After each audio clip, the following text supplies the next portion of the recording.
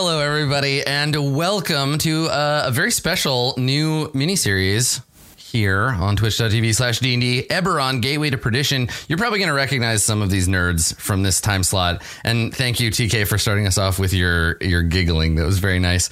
So folks who didn't get to watch the pre-show, which is say everybody who isn't us, before we go live, I let everybody know. I'm like, okay, everyone, are we ready to play?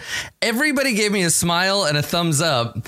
And TK looked at me like they were going to kill me for interrupting them. And How dare you interrupt me to remind me to do the job that you guys pay me for? That's right. The thing that we're here to do. How dare I interrupt you? It's perfect. It's good. It's good it's energy. Not like it was for something good. It was about Guardians of the Galaxy, like hot takes, which deserve. You know, it's fine. It's fair. So you'll probably recognize if you've visited us for Jace Beleren Must Die, you will recognize my friends Katie May, TK, and Masood. And especially me. That's right. So in chat, as soon as we started in chat, Ogmilder said, "Weird, Carlos looks different."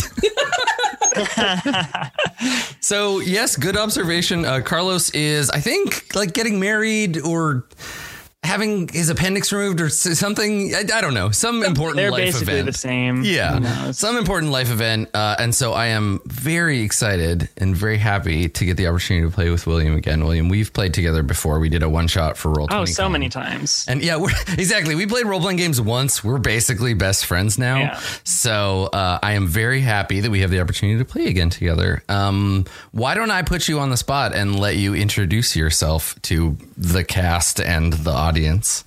Yeah, I suppose that sounds fun. Okay. Well, I'm William, they, them, and I've been doing like a lot of tabletop stuff with Q Times for the past about year and a half or so. If you don't know who they are, they're an LA based like tabletop production like company and stuff. They do a lot of streaming. They have a YouTube channel and whatever. I helped behind the scenes with that for a while, and then I'm predominantly a performer. So then when like we were actually starting to do shows that I could be on, I was like, hey, can I do that? And they were very helpful and gracious in getting me a show that I GM myself. It's using the Kids on Bike system. And also I am on like a Monster of the Week show that's pretty continuous and that kind of thing. And I do a bunch of stuff here and there. And the last thing you had me on was for Pathfinder. That's right. Second edition.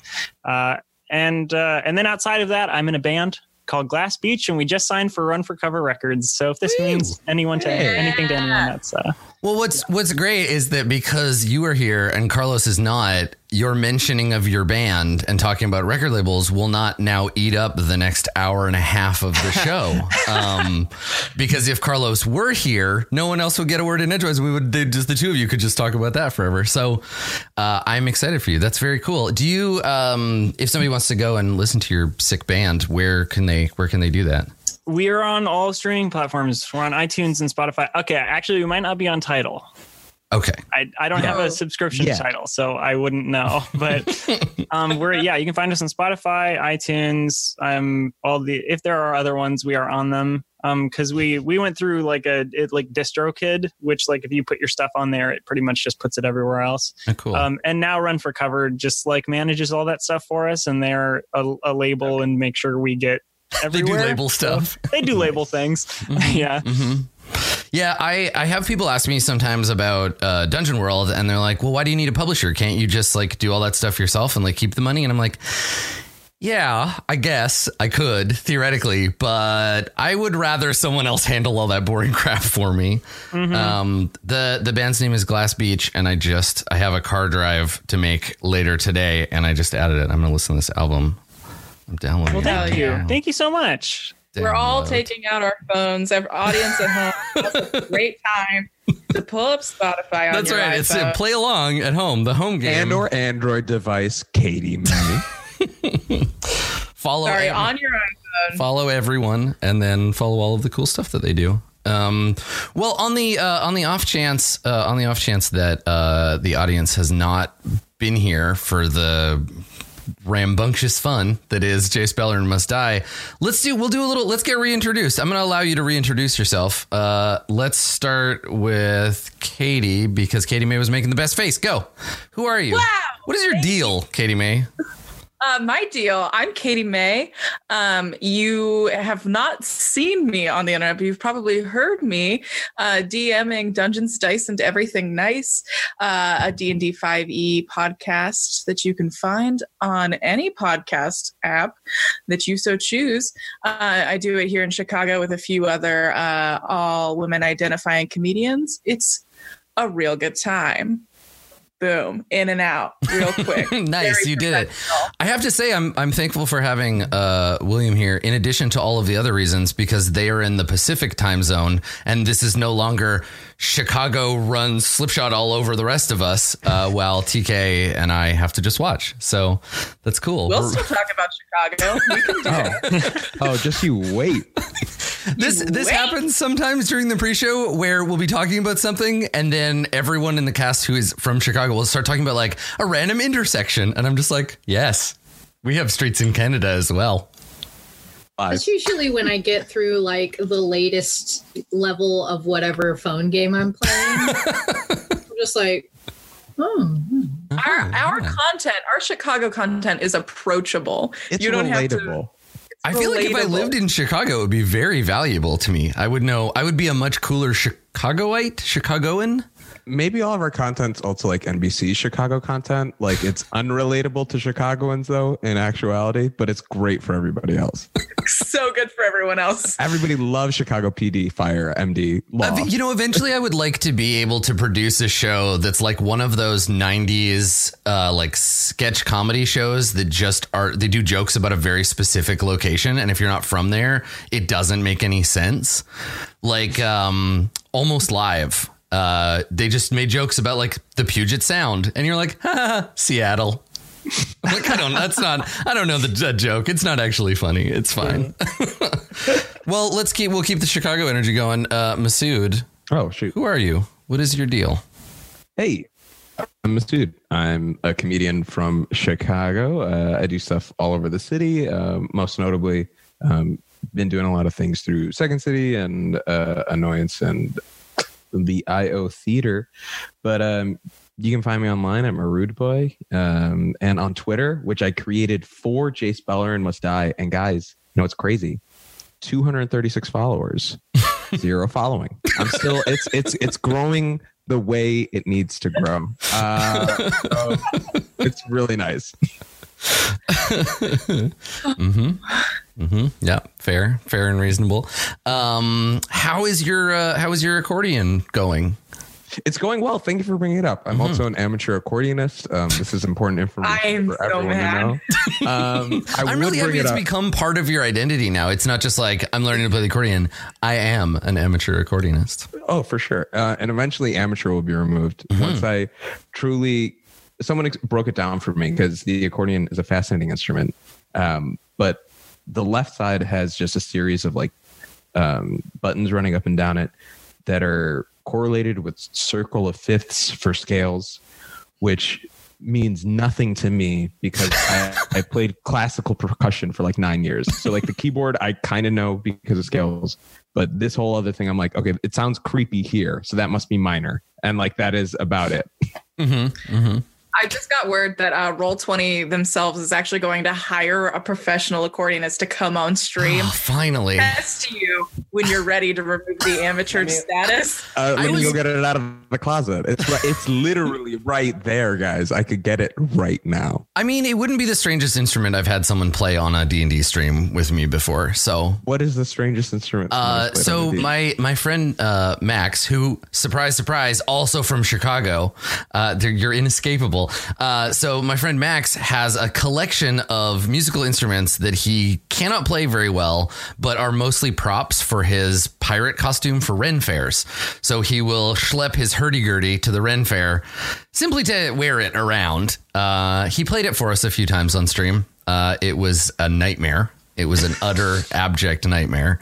But a nightmare I now remember fondly. You know how sometimes when it's happening, you're like, I wish this would stop. But later you're like, that wasn't so bad. That's how I feel about listening to Max play the hurdy-gurdy. So you playing the accordion would be a step, I think, up from there. Well, okay. Pardon me. How do I feel about children choirs? Yeah. Well, if you ever want to remove the amateur part of being an amateur accordionist, I'll give you $1 and you can make me an accordion video that's 1.5 seconds long, and then you can be a professional accordion player. That's all it takes. That's all it takes. Hey, I've got content for you. Let's get on this train. We'll start a DM channel. Don't worry. Okay, sounds good. Yeah, perfect. Cool.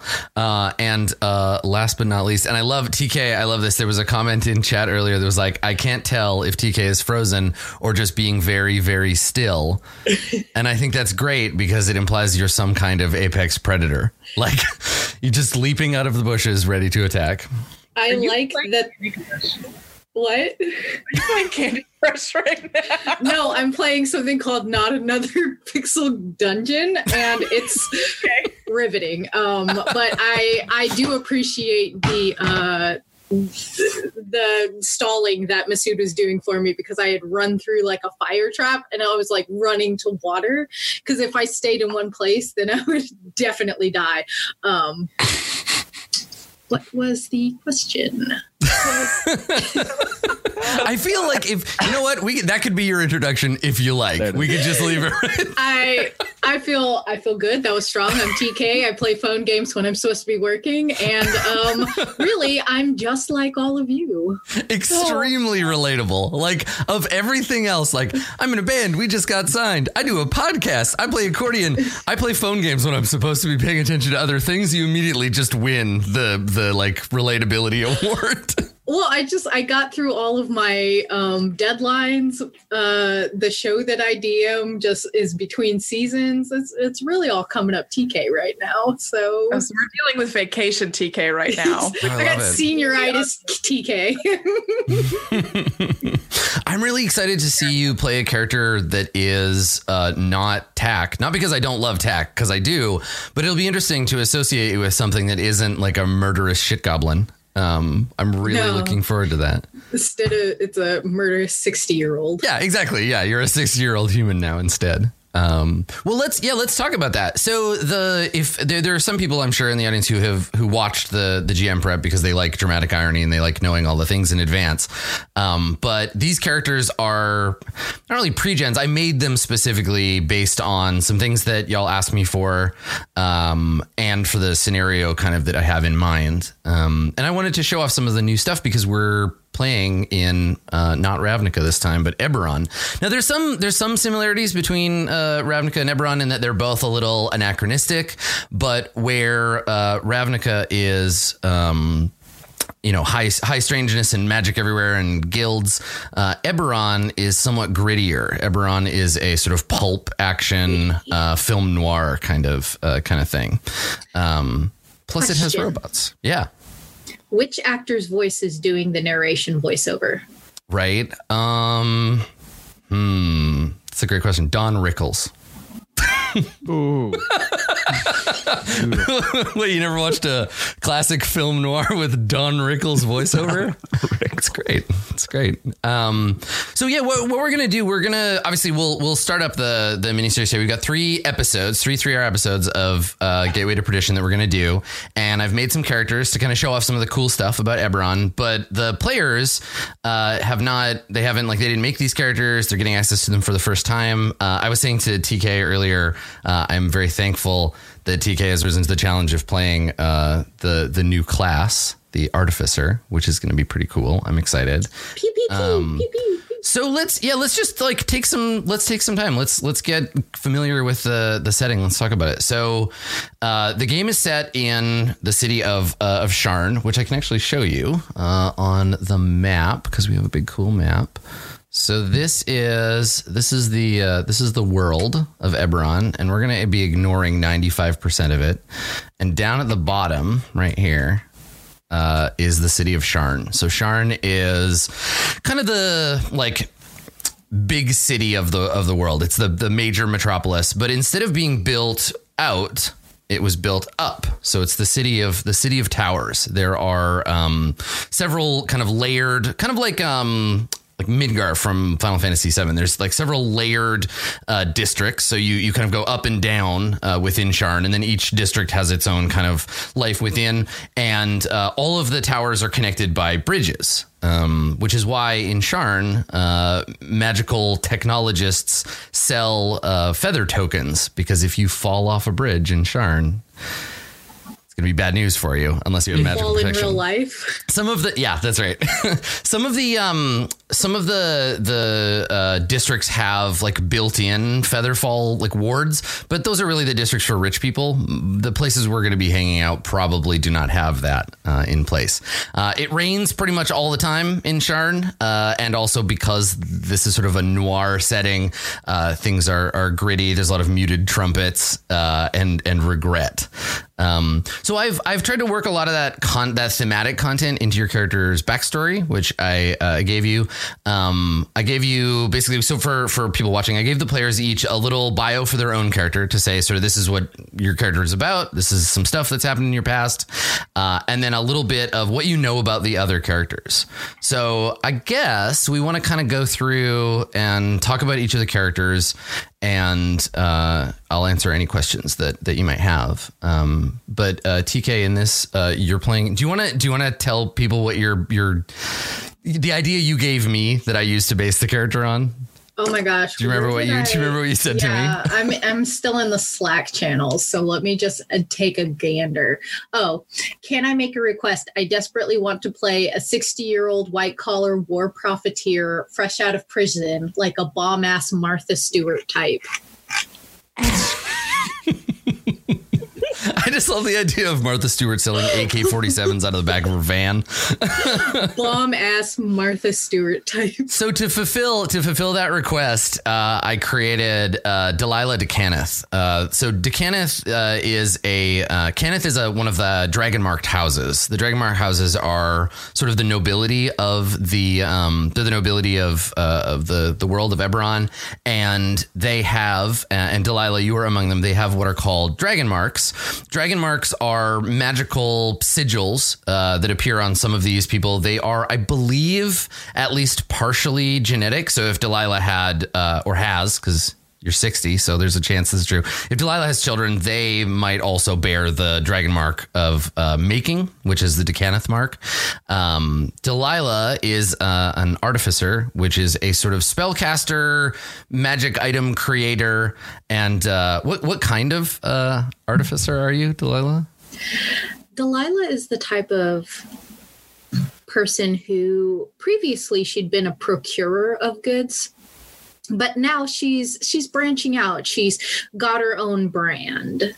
She likes to cater to the needs of specifically people who need to hide their weapons. So she does a lot of like thigh holsters and small derringers that pack a nice punch. Yeah, and your subclass is artillerist, right? So you can make yourself turrets and flamethrowers and yeah. So the artillerist is a weapon crafter and wielder, and you have basically, when you make your weapon, you can make flamethrowers or force ballista, and it can be self-ambulatory, so it could be like a little turret that walks around and follows you, or it can be in the shape of a handheld weapon. So that is sort of your main jam, is creating and manufacturing these weapons. And this is important because the world has come out of the end of like a massive war.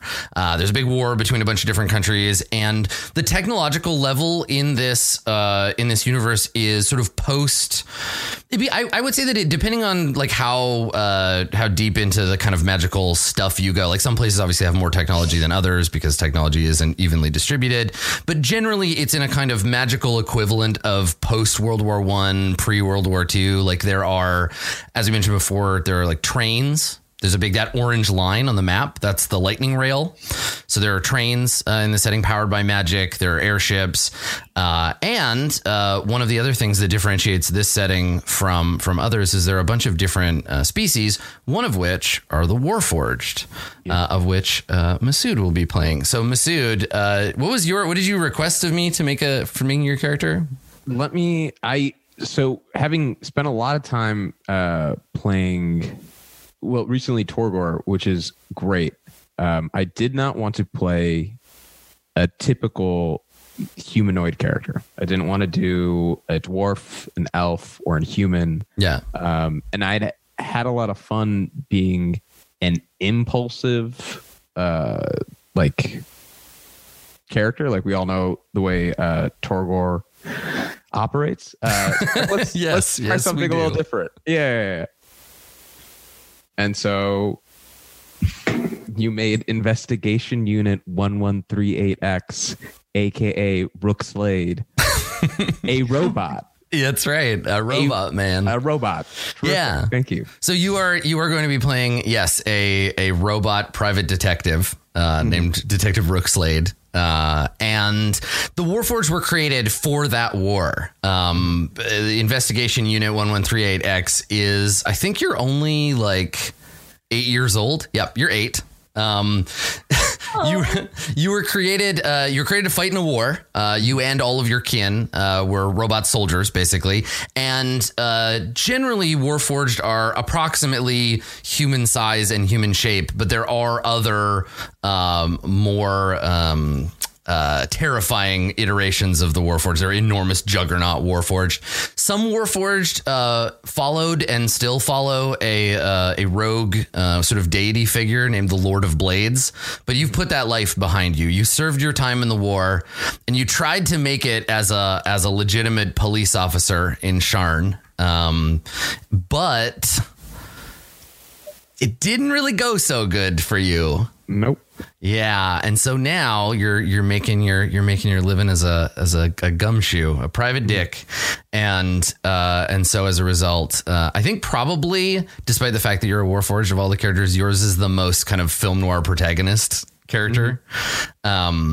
Yeah, so you're a Warforged. There are other Warforged. The story that kind of revolves around Warforged is them being built for a purpose but not needed for that purpose anymore. They're the stand-in for like so many kind of like downtrodden war veterans in noir, right? That like, there's no place for me in the world. I'm going to either become like an organized crime, or I'm going to try to be a part of the like law enforcement. And so that's kind of the Warforged story, is that they don't really know what their place in Eberron is yet. And they're trying to kind of make it either as members of a organized community or as individuals, trying to find respect among other people who see them as maybe constructs. To be fair, who knows what they're supposed to be at 8? You know, that is hard. Yeah. I mean, you got a good like 12 years left in your life. So absolutely. Yeah. I'm not sure if there is an end to the Warforged. Like, I didn't know Warforged is old enough to know how long a Warforged lives. Right. No one's had to have a motherboard upgrade or anything like that. No, like truly, like their parts have just been damaged from the war, probably. Yeah, well, and that's the thing, right? Is that they were created at the beginning of the war using these massive magical forges to serve as soldiers, but we don't know if they're immortal or not, because we haven't had enough time to see if they outlast the people that made them. Most Warforged died in battle or were deactivated in battle. So in a way, you're kind of both Deckard and Roy Batty. Right. You're both things, because you never know. You could die tomorrow. Your incept date could come up and that'd be it. Right. Yeah. Yeah. So that'll be fun. I think that all the characters have connections to each other. They at least know about each other, or maybe they're like old friends or rivals. And we'll reveal some of that stuff as we play. I liked how when I was doing the prep, I didn't reveal any of the character choices or anything. I didn't say like, oh, this person is playing that person. But I liked that once we started and we had the overlay up, a bunch of people who saw the prep they were like, oh, of course, Katie's playing a changeling. Mm-hmm. So changeling, Katie, wasn't actually one of the things you asked. That I added that for you. Do you want to talk about your concept for the character and how we executed on that? I asked for specifically a Smee looking for his Captain Hook is what I asked for. Just because I don't know. I wanted to be blindly loyal to a cause. Everyone's throwing me such shade. Of course, she's a changeling. When I asked for some like I asked for the devout loyalty is what I'm going for today. A change of face. Right, exactly. Rather than the beloved backstabbing ballerina monk we know from the other show, it's time to be loyal. Yeah, I love this kind of character. Like I play that sort of character pretty much all the time. Like I like clerics. I like characters who are, I like Wormtongue. Wormtongue is my favorite character in Lord of the Rings. I like people who are just like blindly, foolishly loyal to someone who's a bad idea to be loyal to. I have to ask then, was Hubert your favorite character in Fire? Of course. Of course, Hubert is like the ultimate ideal of that. That idea of, and with that type of character especially, there is, Wormtongue does this too, where it's like, I will serve you to the best of my ability, even if you don't understand what it is that I'm doing for you. Like, I burned down your childhood home so you no longer have to worry about the memories of it holding you back from what you truly can become. You're like, everyone I know lived there. And you're like, yes, I know. Yes. I did it for you. Yes. This is true.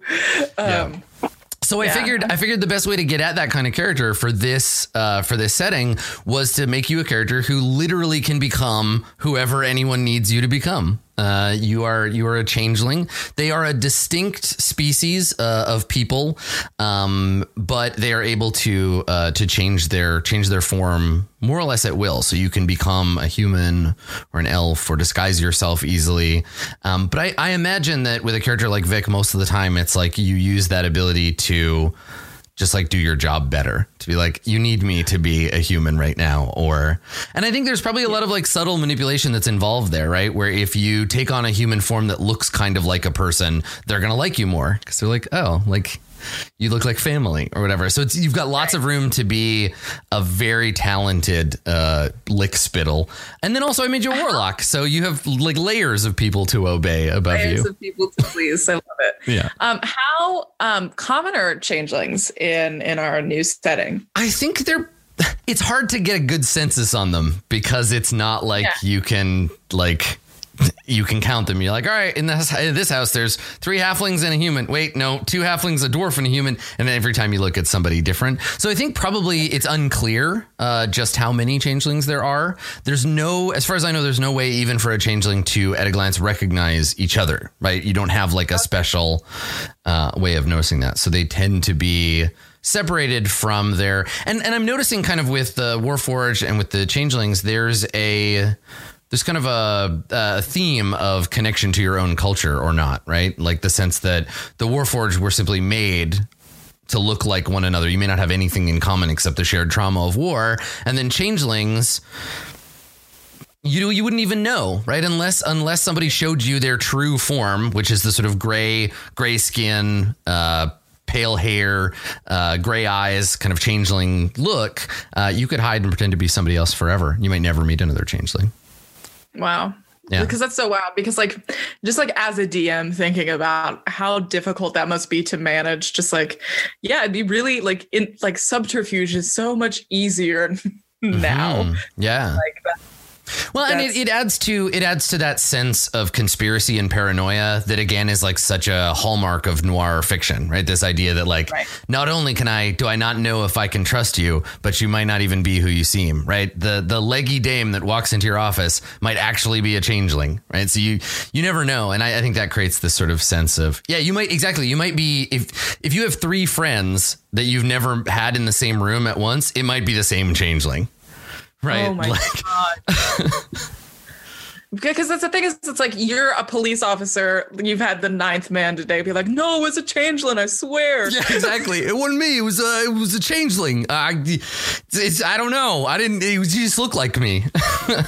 Yeah. Right. And so it creates that sense of sort of paranoia and strangeness in the world. But Vic is, I think, probably in this neighborhood. Vic is a fairly well-known quantity in the sense that you've worked for a few different people and done some dirty deeds as a result of having different people in charge. But your old friend Delilah is finally out of jail, and she's gonna be your ticket out of this garbage life.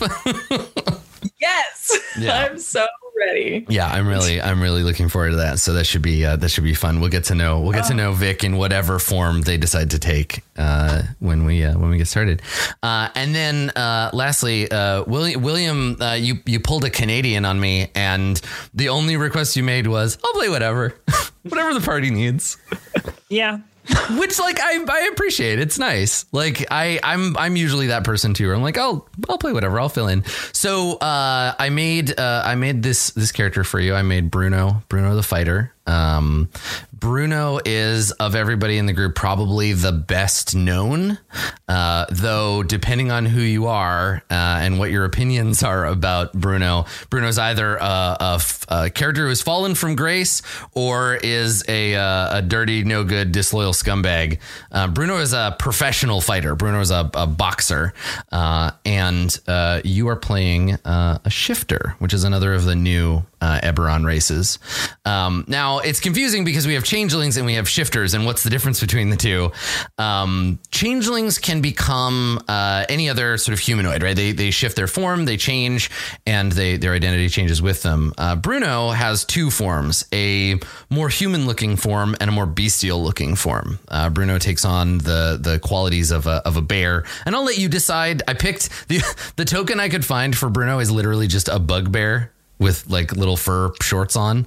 I love it. Which I think is pretty good. Yeah, I'm big fan over here. Yeah. And so it's sort of, shifters are sort of a step between like true lycanthropes, right? Like Bruno isn't a werebear. Lycanthropy is a thing that exists in this, but shifters are more in control. They don't become fully animal. But they take on animal features. So their hair becomes coarser and longer.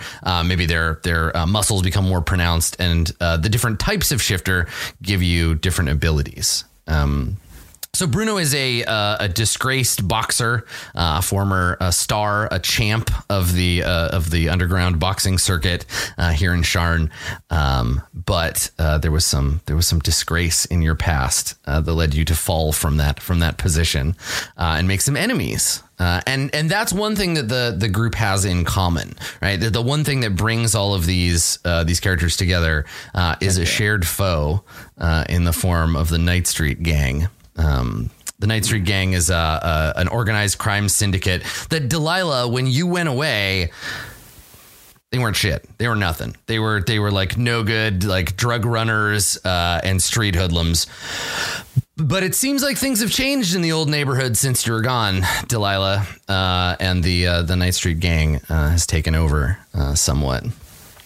So before we dive in, because I've got a big sort of like bang we can jump in on, I kind of wanted to just do like a little like miniature session 0 with everybody, just to kind of get everyone on the same page and like talk about any kind of like stuff that might come up in the setting. So I've done what I can to make the sort of miniseries feel like noir in tone, but obviously as a genre, noir has some sort of problematic ideas about things like race or gender. It's not great about, like women, for example. So we're going to try to ignore and cut out all that crap. We're going to get rid of all that stuff. We're going to keep the gritty black and white vibe. We're going to keep the muted trumpets and the rain and the fedoras and the cigarettes. But the more problematic stuff, we're going to set aside in favor of like pulp fantasy. Those kind of things are more interesting to me, and this is our Eberron, right? So we get to make those calls. The whole game is going to take place in the city of Sharn, with the exception of a single scene that you'll see in a moment. It's one of those things where like it's going to be a little bit more constrained than your usual D&D campaign, a little less chaotic than say Jace Beleren Must Die, because we only have 3 episodes to get everything done. So I'm going to assume everybody is going to kind of like point in the same direction. As far as, I hadn't really thought about using any like safety tools or anything like the X card or lines and veils. Is that something that y'all want to use? Should we do something like that? What do you think? Are you familiar with these things? That's also a thing we can talk about too. I am not. Yeah. Okay. So there are a bunch of different ways that we can make role-playing games safer to play, right? For us as a group. And they sort of depend on a couple of like tools. There's a couple of different ways. The two that I tend to like are lines and veils, which are things that we can talk about in advance and discuss being like a line we'll draw or a veil that we'll draw across a scene. So these can be things like content that you might normally think to like look away from when it happens. So the common ones are like gratuitous violence or like torture or like anything that might be upsetting to engage with, right? We can say right now, if that comes up, we'll just draw a line and we'll move on, right? So we can have like the bad guy captures you and ties you to a chair and reveals that he has all these scary implements and then just be like, and that's the end of the scene. We can just, you don't have to like walk through your character being tortured or whatever. We'll just move on. And then later kind of do the Empire Strikes Back and be like, later Rook is thrown into a jail cell and he's,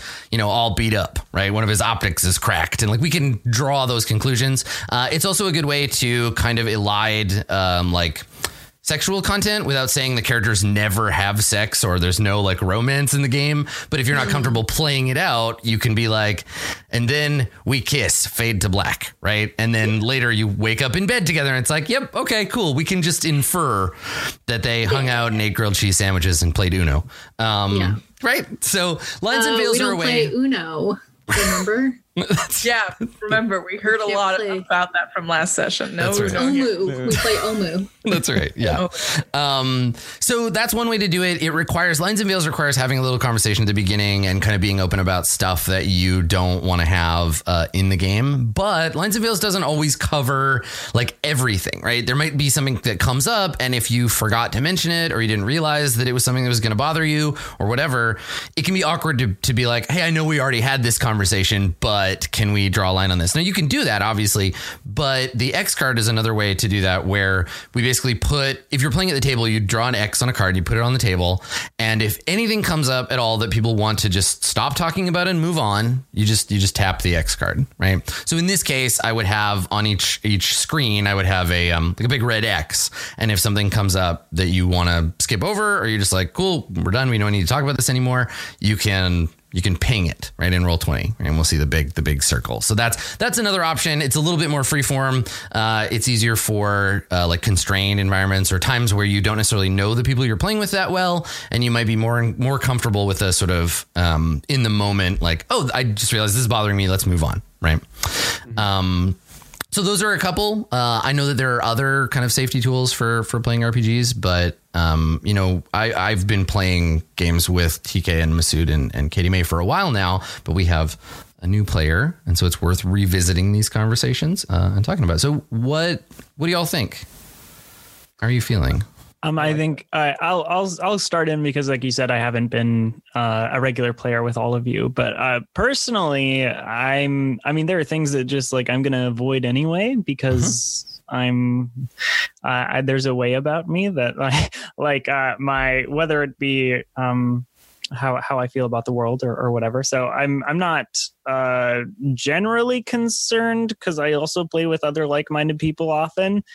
And I feel like you're all sort of in that same vein, so I'm not super concerned about it. If I was to say like a thing at all that I wouldn't like, I'm not expecting this kind of thing. But if no like transphobia, I guess. Yeah, well, and that's sort of a thing that I wanted to address on the top. Like for me, like, in this game particularly, like I have a personal kind of line and veil thing around like gendered violence, racism. Like I'm not interested in them in the game. The only thing in this setting that might come up is, and I wanted to talk to Masood about this, people treating you like you're not a person because you're a Warforged. That might come up. But also if you say, I'm not interested in that, then it just won't happen. We can just be like, yeah, you just won't meet anybody like that. Mm-hmm. So that's something that I wanted to address because there is that possibility. But yeah, definitely like, again, like I said, we're going to strip away any of the like gendered violence bullshit. We don't need any of that. Noir can have it. Mm-hmm. I'm okay with mainly because I also trust you as a DM for how to handle that relationship of NPCs who might not be the most kind to Warforged. But yeah, also if something comes up, I'm glad to know that there are tools at my disposal that we all know and respect. Okay, cool. Good. Yeah, this is one of those things that for TK and I, especially where like I like the creepy weird stuff too, and I always have to bring this up because sometimes you'll get into a groove where you're like, yeah, body horror, like some other weird creepy thing, and I feel like it's good to just like bring that up and be like, cool, we're gonna need to let's not get carried away with that. I've had that happen in other games where two players kind of get into a thing and everybody else is just watching them like, this is very uncomfortable. What's happening? I feel like this could have been a nice tool when Torgor broke off someone's finger to make paella. That would have been something that someone could have used. I didn't feel the need to X card finger paella, but maybe someone else did. Maybe that was also that person sucked. So yeah, you can make finger paella out of the hands of people who are jerks. I prefer not to see kids killed on camera. That's I don't.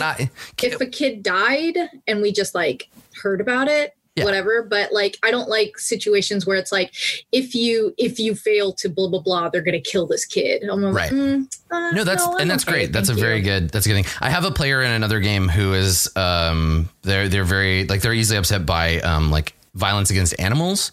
So that's just something that we've like as a group we're like we just won't do it. Like it just doesn't come up. We change things so that just isn't a possibility. So it's good to know.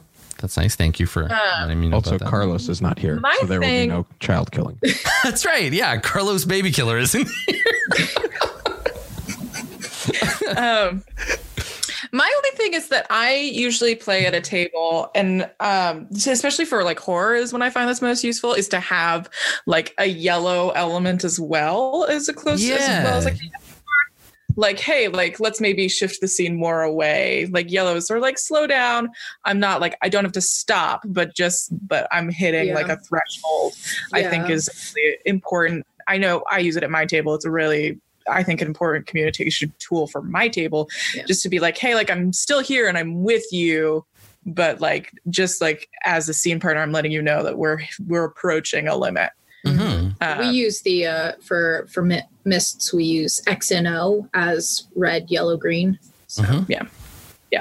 Okay. Now, do we want to have a formal tool like the X card for that, or do we feel more comfortable just saying like, hey, can we wrap it up? Because it can be hard to interrupt, right? When people get into a groove, you don't want to step in and be like, I'm just going to stop you in the middle of your scene.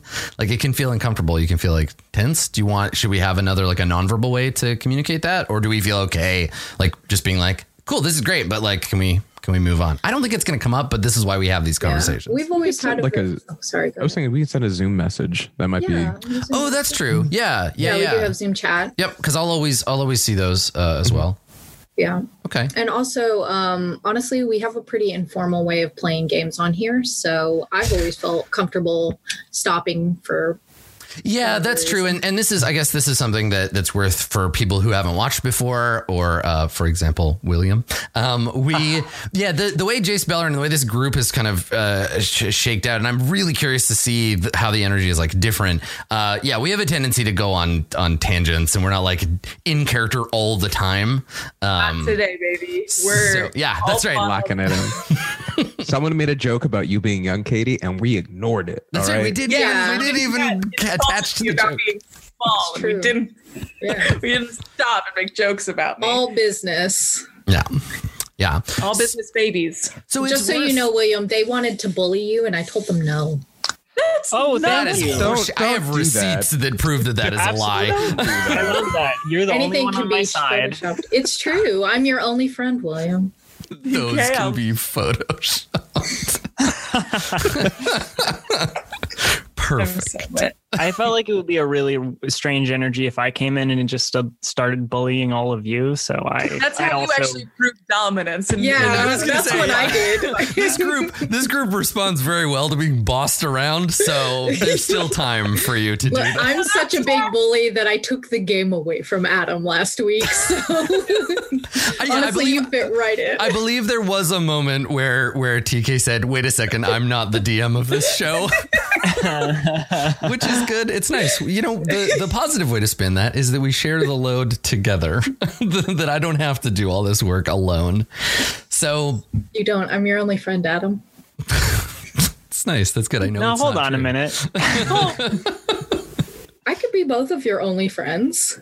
That's true. So I think for the most part, like, it's not like we're playing a game like, I don't know, Blackbeard's Bride or even like Vampire, for example. There's not going to be a lot of stuff. Still Dungeons and Dragons. It's mostly going to be punching bad guys and getting in trouble and doing pulpy stuff. There's not necessarily going to be a ton of that stuff. So I think we'll be pretty good, but I feel better having had the conversation at least and knowing that if there is something that somebody needs to elide, that we have a vector for that. So that's good. I was going to do, and I was joking about this with the cast earlier. I was going to do like updates to the overlay to add pronouns for all the characters, but all the characters have the same pronouns. So everybody in the group is they, them. All the characters are. I think Vic also, so for Vic, do they, like they, them is probably their neutral pronoun. And then if they're in a gendered form, they might use different pronouns. I think that Vic would respond to any and all. I think that's part of the exhilaration is being able to ascribe to any of those at any given time. Yeah. Cool. Okay. Fun. I like it.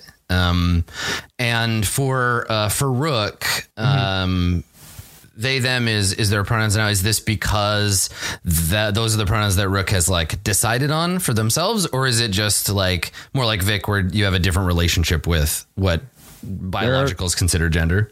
There are no genders in the Warforged. We are just Warforged. Right. Yeah.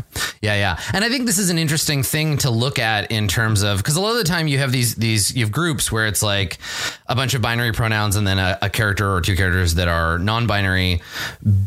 But with a whole group of characters that are non-binary, we get an opportunity to look at the fact that non-binary isn't one thing, that there's a lot of different ways to do it. So it's cool that we have a character that's like responds to all genders because they're extremely fluid in that way. And then another character that's just like, gender's not a thing. Like for me or my people, like we just don't consider it. Yeah, I love it. It's super cool. I'm excited. Yeah. Coincidentally, that's how I feel about human beings. Yeah. Whoa. Really? Yeah. No kidding. Oh no. Yeah, right. Well, and that's a fun thing you can do with role playing games. Sometimes role playing allows you to assess something from a somewhat distant remove, and then have revelations about that thing. Be like, wait a second, this is true in real life too. I'm also a murderous goblin who tries to attack people with a melon baller. Okay. Listen, whatever I say, I've survived an encounter in real life with you, and so you're not actually that scary. It's okay. Don't worry, I can still be scared if it makes you feel better. It does. And it's only because I was in the middle of stealing like an entire tray of cheesy bread. So that is true. You had your hands full. And Todd like called me out. Todd is so scared of me and I love it. I live for Todd being afraid of me. Excellent. Todd was like, TK, and I was like, fucking say something, Todd. Come for me. Yeah. I mean, I think Todd's fair game. It's cool. Bless his heart. Yeah. So I think for me, that's pretty much all I kind of had to go over. Oh, the other thing was we're going to jump around in time a little bit. So I will probably need your help. I'm going to enlist you in this. I think a lot of DMs try to do this and they don't get the players on board, and then they fumble badly because it's very complicated and challenging. So the game is going to begin at the end, and then we're going to go back to the beginning and we're going to work our way back up to the end. So chronologically, I'll need your help. You're going to need to find reasons to get your characters on that train, because we're starting at the end of the game and we're going to rewind and spend the next rest of the sessions like figuring out how they got there. And instead of, well, you know what, let's just do it. I just wanted to warn you, there's going to be some chronological jumping around. I might need your help making sure that continuity functions the way that we want it to. Makes sense.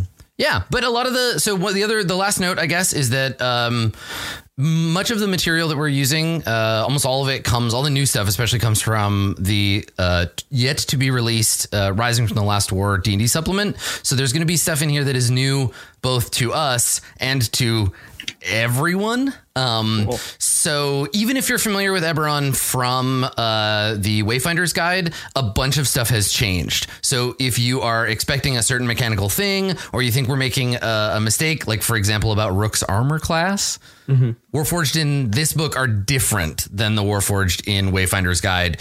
Someone told me I was supposed to have 22 armor class. Yeah, and I only have 14. Well, so you're not a fighter first, and they're comparing you very unfairly to 8, which is a Warforged in another game that I run by Dave, who I think is maybe the most mechanically proficient Dungeons and Dragons player I've ever played with.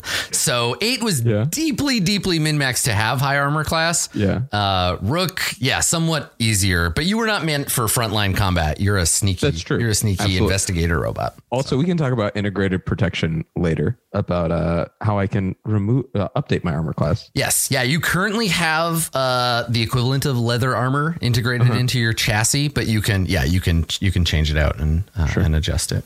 Yeah. Yes, TK. I know you've been ignoring me for a little while, but this is a very important question. Yes. Are all of the NPCs hot? No. Some of them are not hot. Will you clarify that they're not hot when they are introduced for the I think it'll be clear when I describe the NPCs that are not hot that you will know. You thought that about Dregs, but That's true. Yeah, That's true. Drex was hot. Yeah. okay, just like do your description and then at the end say not hot. Oh, I did Not have hot. right. Okay, I did have a question. And it's mostly just a jokey question, but TK, the violence against children thing, does it apply to halflings wearing diapers? Fuck. Are they grown halflings? Yeah, but they have like a weird baby kind of like shtick. Is it okay got to a beat baby. them up? Like a fetish, or if like they a shtick? deserve it, I'm not going to beat it up just some because of you will it's their have shtick. some of you will have information about this NPC in your character background. Bruno especially has had personal interactions with this particular A halfling. diapered halfling? Are you serious? Only I'm sure he won't. I'm sure he won't come up again. Not hot. Clarify clearly for me not hot. right now. That's one of the not hot Yeah, NPCs okay. for sure. Okay, cool. But I Okay, just want to know if it's okay to like guys got- boot this one off of a cliff or something. It's okay as long as I don't get shamed on the internet for kink shaming.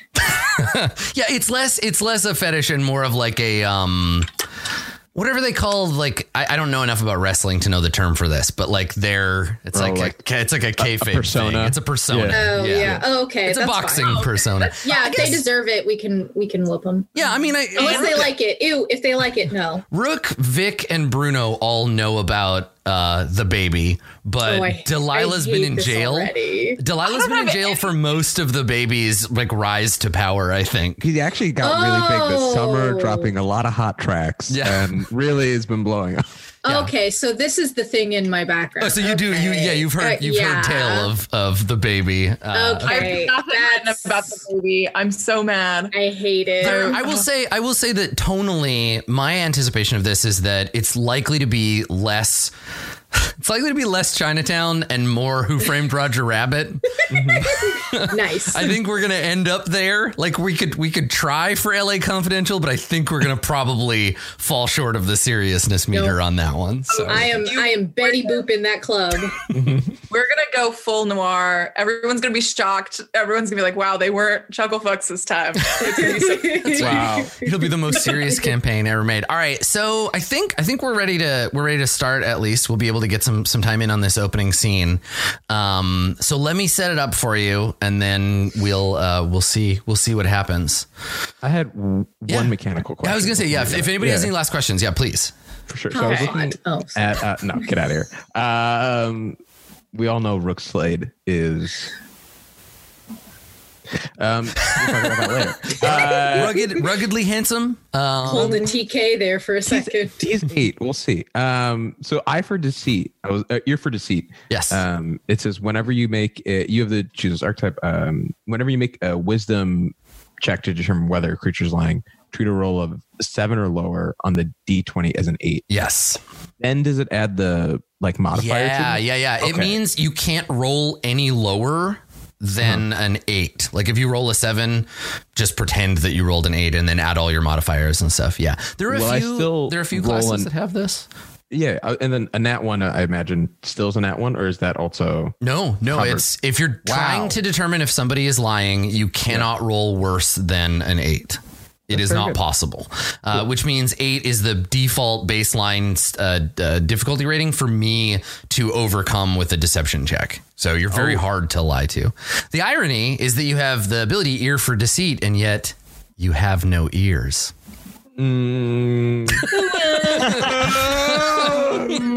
Oh, my receptors. That's right. You have head mounted microphones like an ASMR streamer. Oh my gosh. The best. People just walk up behind Rook and be like, Rook, what's going on? No, stop it. Yeah, I like it. So yeah, you and you can flavor that kind of however you want, right? It could be like you're reading their heart rate. It could be like, it's so easy to read biologicals when they think that they're lying to me. Like you can flavor that however you want when it comes down to it. But yeah, you're exceptionally good at grilling nerds. Cool. Yeah. Cool. Nerds. Any other questions? About stuff? Technical. Please. For my Book of Ancient Secrets, which are those spells? Did you pick those spells? Which are those? Your spell list is already, all that stuff's covered. You don't have to make any choices. Okay, cool. That's all done. Whatever's in the spell list, you got it. Yeah, I wanted to reduce the amount of having to like pick things and not knowing the optimal stuff. So you're Eldritch Cannon.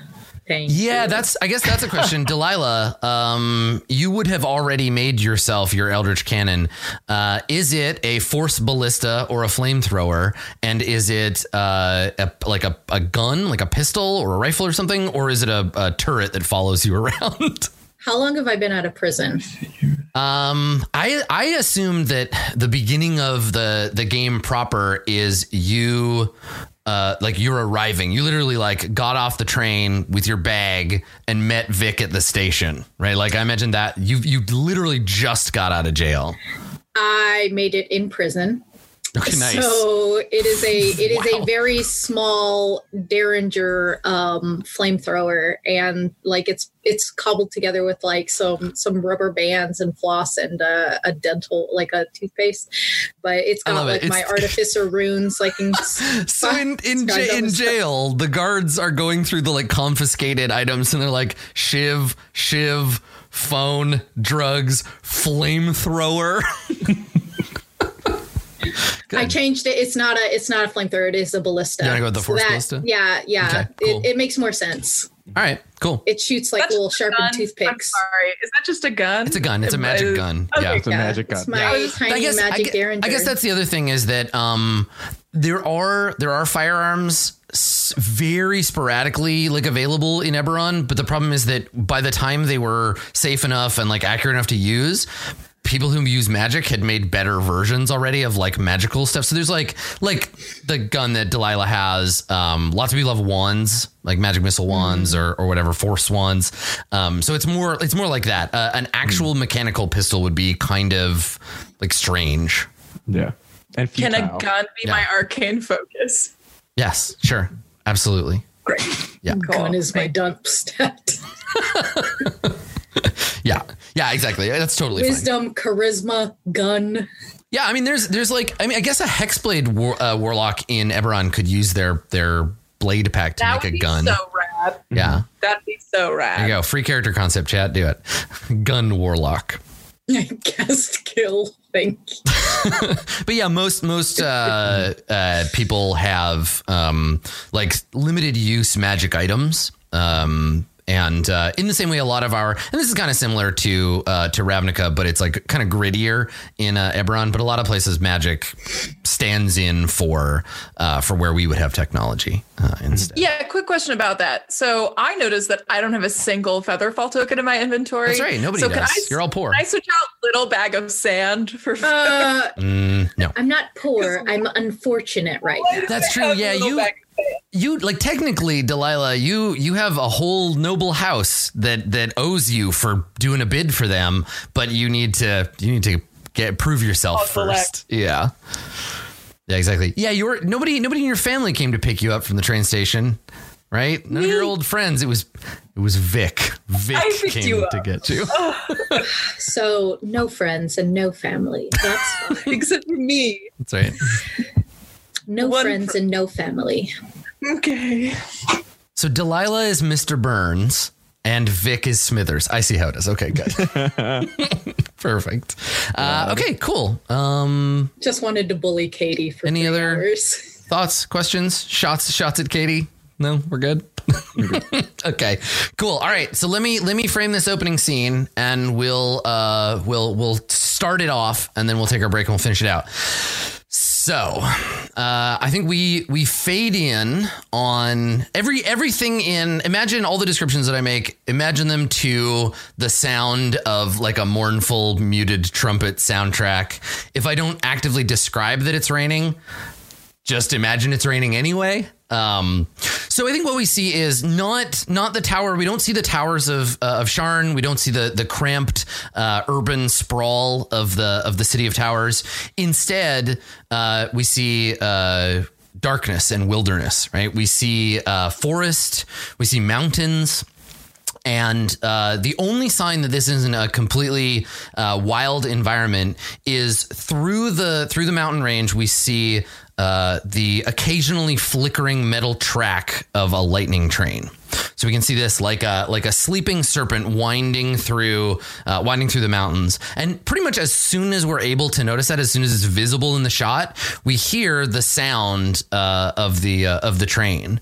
Now, because it doesn't have a steam engine, it doesn't have wheels. There isn't. It's more like a bullet train than it is like a steam engine. But we hear the faint sort of crackling sound. Maybe we hear the sound of the rail activating, and as the rain hits it, it evaporates. And then we cut to a shot of a lightning train coming like barreling through the mountains. I wonder if I might have some art of a lightning train, but I think if I use the words lightning train, you can pretty much figure it out. Mm-hmm. But it's a magical, lightning rail. It's a magical train meant to carry passengers, cargo, etc. throughout the world of Eberron. And we hear it first, and then we see it. It comes into frame. It's made out of wood and steel, treated with magic. There are flickers of lightning coming between it and the rail, and it floats like it's magnetically propelled over this rail, and it rips by. And we see, I think, from outside, we see the windows of this passenger car, and we see that the train is basically empty. Nobody. It's an empty passenger train, and this is it, right? This is the 2 a.m. train out of Sharn. It's the last chance to escape a city that's turned its back on you. It's your only way out, and now it's been cut off. So we cut to the interior of a car. We see the group of you, and essentially the train car is like a hallway, right? There are cabins on either side. There's an open area. You maybe thought that you were the only passengers on this train, but it clearly has been proven you were wrong. On either side of the car, the doors have opened, and coming in, holding, I think probably like crossbows and clubs, we see members of the Sharn City Police Department. You recognize them, Rook, by their little hats and their armored outfits.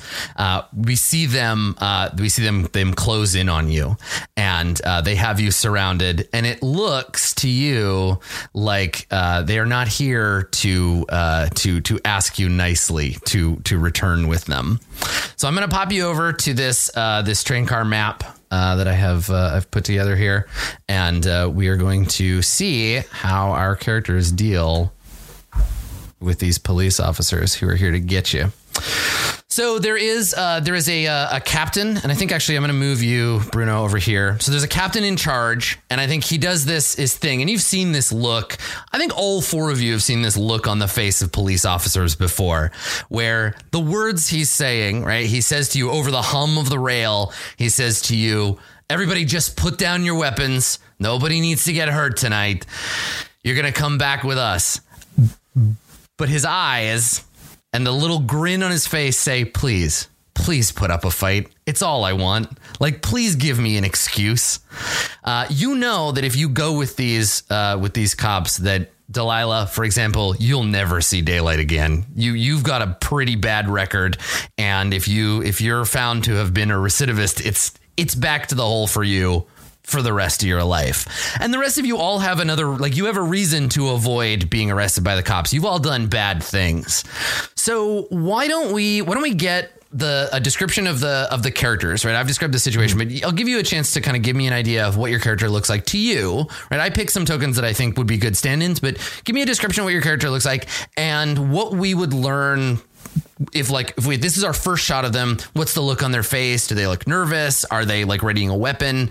Give us some idea of what the character is thinking by way of this description. So Delilah, tell us, you're the one that has the most to lose here. What do we see as the camera pans over to Delilah? I should say I do have the most to lose. After all, I could lose my freedom, my riches, my networking, my clients, and all they have to lose are their lives. How sad. And so Delilah sort of tilts this elderly humanoid sort of tilts their romance novel that they're reading and turns their chin down a little. They've got a fur stole around their shoulders and a dress that probably fit them better when they were younger. A silk red number with sheer sleeves and a low neckline. And they tilt their head to the side and their little black bob tilts with them. I tilt again and Vic, be a dear and stamp out my cigarette. I can't have it burning while we're dealing with this. Of course. I'm just gonna move Vic right over here. There's no way you're any more than 5 feet away from Delilah. What does Vic look like right now? I think that they're in like a travel sort of mode. I think that they are probably looking like a human right now. Someone who would be seen traveling with Delilah is kind of like my look, because I don't want to make Delilah feel like they're with someone of a lower status. I don't know why this just jumped into my head, but I envisioned Vic as looking like Raul Julia. Like Gomez Adams, like the little pencil mustache, like that's one of your forms. Yes. just a sharp little suit and a sharp little number. Yeah. Delilah definitely dresses Vic out of their family's closet. Nice. Indeed. If Delilah has like the 4th romance novel, like in the series, I have the 1st one and I'm trying to catch up. So that we can talk about it as friends. So yes, that's sort of my situation. I've stamped out the cigarette and I've done a wonderful job. Okay, nice. All right. And Rook, what about you?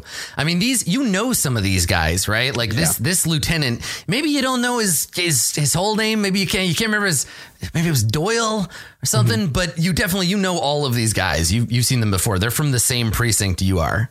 Right. And probably don't think highly of me because they still have their jobs while that's right. That's the problem of knowing all these cops is they all know you too. Right. And so Rook, investigative unit 1138 is 6'10" and 300 pounds. And the way I envision this is that they are really like lanky, like they are thin and wiry, but also because they're investigative unit, in order to like get and disguise themselves, they can kind of compress their like joints to like collapse a little bit, not a lot. Like their size will stay medium, but they can compress slightly. And I was really inspired while I was thinking about this. Like, he looks like Q from Street Fighter Third Strike. Like, he's got the trench coat over and like the button down and the tie, but it's all really low quality. Like, it's like there's like dirt all over his trench coat. There's clearly like sprawlings that's coming. It's not high quality, this duster that he's got on him. And the same thing with like, he actually wears a bow tie. He doesn't wear a regular tie. He wears a bow tie. Yeah. Sorry, they wear a bow tie. Yeah. their face is much more robotic than it is like a human mask. And you see Rook press themselves up against imagine this like side wall, putting their like back to Doyle maybe, and like kind of trying to get a read on them while also pulling out their short sword in their right hand while making them as small as possible. Yeah, so you're making your. So you're trying to stay hidden, or are you drawing? Okay, yeah. So this isn't like I'm drawing my sword as a way to say like, yeah, I am going to. Right. Okay. So despite the fact that Delilah is a pretty high profile, like relatively influential target here, most of the police seem to be most concerned about what our last party member is going to do, and I think to the point where the lieutenant, when he's speaking, he's addressing the group, but he's looking at Bruno like, all right, Bruno, like, I know how you are. Like, let's all just stay calm. What do we see when we follow the lieutenant's eyes to Bruno? So Bruno is also kind of tall, not as tall as Rook is, but like 6'2", pretty 250 pounds, like, but very like dense muscle. Mm-hmm. The way they're wearing like kind of like calf high, really formal pants that are just kind of a little bit shredded, and then also like just a duster, like no shirt underneath, very like hairy torso, and they have kind of bronze-ish skin, with gray light white hair that is like, they have long hair, and then the hair like on their body is also like it, but it's not like hair you would see on it. It resembles fur more than hair, like the on the torso and everything. And they're wearing this duster, no shirt, but the duster is also like at the arms and like shoulders and everything is also like a little bit shredded. But like right now you wouldn't really know exactly why, because it does flow off of them just a tiny bit at the moment. It's not like they're filling it out or anything yet. And when the lieutenant looks at Bruno for this, they put their hands up and start to put them kind of behind their head. Yeah, because right now ain't none of these cops in punching range. Yeah.